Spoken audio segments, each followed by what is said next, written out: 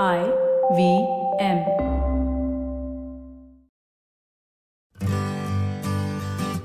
Hi, I'm Utsav, a behavior researcher by training and a slow traveler by passion.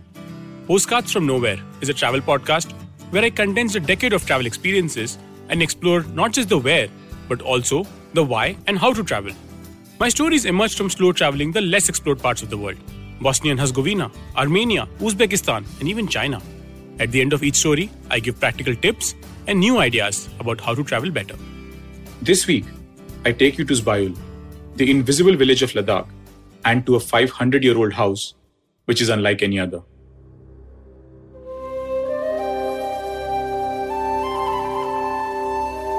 Long ago, a man in Tibet had a vision.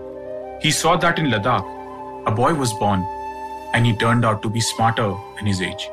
He came to be known as Lonpo Ripachan, or someone with an extraordinary intellect. When asked where this boy could be found, the man was told that the boy was born to very poor parents in a place that has 3 corners to the land and the sky.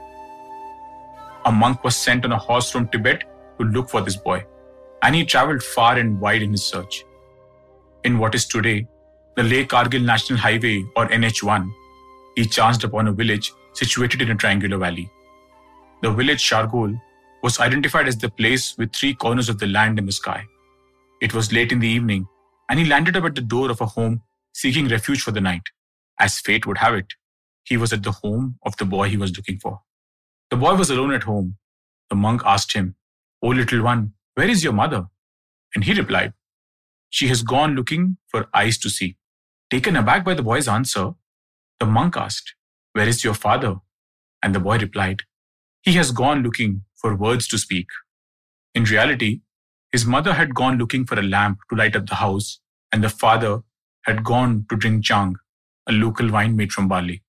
The monk was certain that this was no ordinary boy and convinced his parents to allow him to take him to Tibet, where he could be educated. As they made their way on horseback, they came upon a village, Henasku, and the monk asked him, "O little boy, tell me where we have reached." The boy replied, "Henasku khar changi khar, yaran goe shatak, mar na goe brantak." This meant that Henasku was a place where the people would have to work harder than usual and the work would never stop for them. But you'd wonder, why would this prescient boy say that? Because if you travel along the Leh Kargil highway today, you would pass by a board that reads Zbaiyul, the invisible village. Henasku also came to be known as Balung or Zbaiyul precisely because of its location. Hidden behind tall mountains, there is only one passage to the village, and that too is through a narrow gorge. If not for the board, it would have been invisible and you would have driven past it. But what is even lesser known is the fact that this village was a critical stopover on the Trans-Himalayan Silk Route. At the top of a gorge are the ruins of an old castle, which testifies to a glory age, when Zbaiyul was a critical stop for every traveler from Leh, Kashmir, Baltistan, and Central Asia. The trade of wool, tea, tobacco, and salt was protected thanks to the well-guarded castle. But the real treasure of Zbaiyul is a 3-storied clay, stone, and wood structure that is 500 years old. It served as the residence of the royal advisor, or the Lonpo, up till 15 years ago. Today, it has been restored and converted into the Cultural Heritage Museum of Henasku.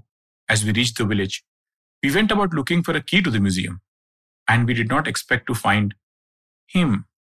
आपका नाम? पलवर। पलवर? हाँ। तो आपके गांव का नाम क्या है? हेनास्कुल है सर। हेनस्कुल? हेनास्कुल। हेनस्कुल। और कितने साल से रह रहे हैं यहाँ पे आप? मैं तो बचपन से? हाँ, बचपन से रहा सर। कितनी उम्र है आपकी? हमारा 65 है सर। 65? और काम आप क्या करते हैं यहाँ पे? खेती करते हैं। खेती करते हैं। क्या उगाते हैं आप? गेहूँ करता है, मटर। गेहूँ, मटर। हाँ। और ये जो आपका म्यूजियम है, कितना पुराना है ये? ये पुराना नहीं है, ये 2019 को बना था। और जो 2019 को म्यूजियम बना था, और जो घर है ये, हाँ जी, ये कितना पुराना है? ये तो 500 साल का बोलता है। 500 साल? हाँ सर। और ये आपके ही घर वालों का है? हाँ घर वाला का सर। आपके जो दादा थे, बड़े थे आपके जो, हाँ उनसे आपको अब मिला है? हाँ हमको मिला। अच्छा। हम इधर ही पैदा हो गया था ना सर। आप इधर ही पैदा हुए थे? हाँ, हम इधर से जाकर 15 साल हो गया नीचे जाकर। अच्छा। इधर पानी वानी लाने का बहुत दिक्कत थी? दिक्कत है, सब सामान इधर लेना पड़ता था। तो अभी सब लोग नीचे ही रहते? नीचे रहते। He may come across as a regular farmer, toiling in the harsh, high-altitude climate. But Palbar is actually the descendant of the royal advisor, the owner of the house, and now also the guide to the museum. ये जो museum है, इसमें क्या क्या रखा हुआ है अंदर? इसमें है घोड़ा का सामान है सर। घोड़े का सामान है, और पहले पत्थर का छांव बनाने वाला है सर। तो ये सब सामान आपके घर का ही है? हाँ। तो आपने अपने जो घर का सामान है यहाँ म्यूजियम में रखा हुआ है? म्यूजियम में रखा है, और ताकि हम सब लोग आके देख सकें। The museum has much more than Palbar initially suggested. It is the result of dedicated research by Roots Ladakh, a community-driven, socially oriented enterprise providing adventure, rural, and education tourism. They collaborated with Little Local, a social enterprise that creates better market and consumer access for farmers, artisans, and rural communities. Their teams together worked with the community of Henasku for 3 years to curate the artifacts and restore the space. The museum brings to life the folklore of Henasku through a series of posters that use a combination of hand-drawn and colored renditions of stories accompanied by text. These stories share space with quirky signs which remind us of the age of this building. Walk slow and steady, for I'm old and shaky. And don't cross this line if you want to be fine. As one makes their way around the museum, crouching to ensure that they do not hit their head on the roof, one sees artifacts from another time, weapons used in war, and a large assortment of horse accessories, which comes as no surprise since the village was a stop on the Trans-Himalayan Silk Route. It included chasgig, a travel pouch carrying 2 precious things for a traveler, tea leaves and salt, which would be hard to find on long overland journeys.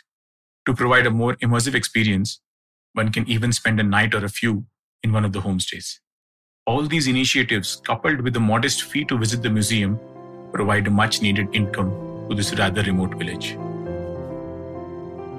This biole is one of the most interesting experiments in local heritage conservation.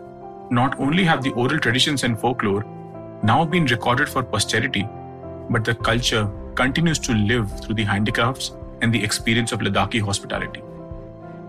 The larger narrative of national and even regional histories, it's the local histories that also need as much love and attention. In many ways, conserving local histories and heritage is much like the fate of the village itself. We have to work harder than usual, and the work will never stop.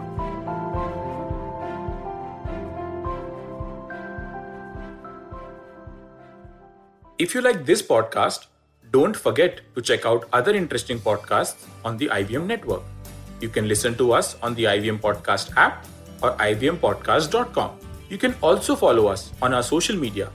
We are at IVM Podcasts on Twitter and Instagram. If you want to reach out to me, I am Utsav Memory on Twitter and YV Travel 42 on Instagram.